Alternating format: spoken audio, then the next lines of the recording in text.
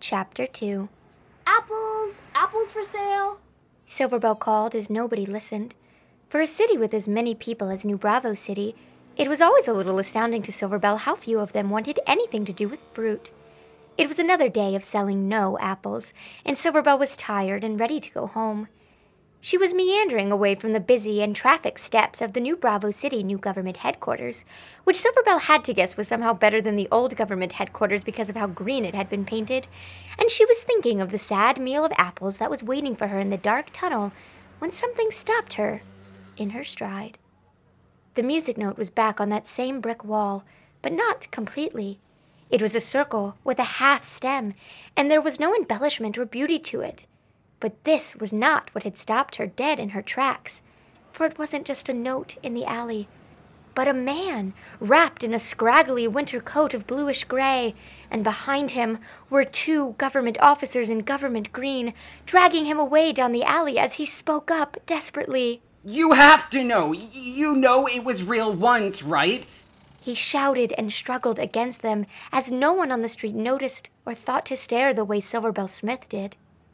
It had to have been real, was the last aggravated shout she heard before the man was pulled so far into the depths of the dark alley that he was silenced for good. I wonder if he shall ever be seen or heard from again, Silverbell asked herself, and perhaps the universe too.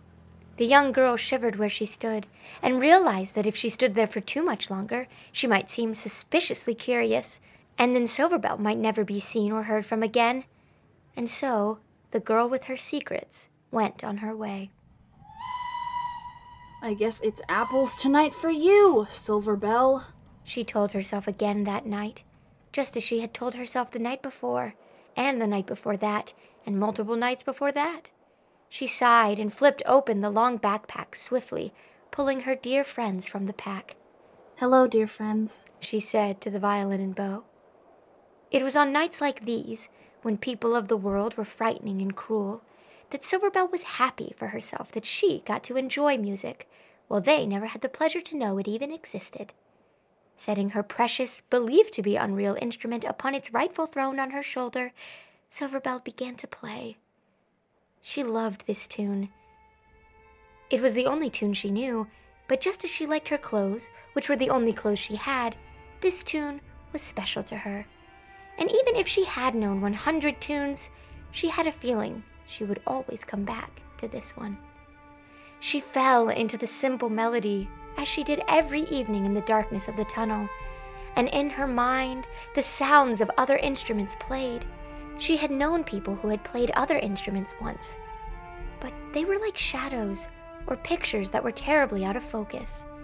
She remembered there had once been a soothing cello playing along, and a deep bass. She remembered the sound of a piano with its keys dancing softly, but now all she seemed to hear clearly was a flute playing with her, gentle yet growing. As the familiar sparks of light came forth from her bow and strings, Silverbell couldn't shake the sound of the flute from her mind. It had never been this loud before. Instead of 2 parts of a great orchestra, it felt now that she and this imaginary flute were partners in a lonely duet.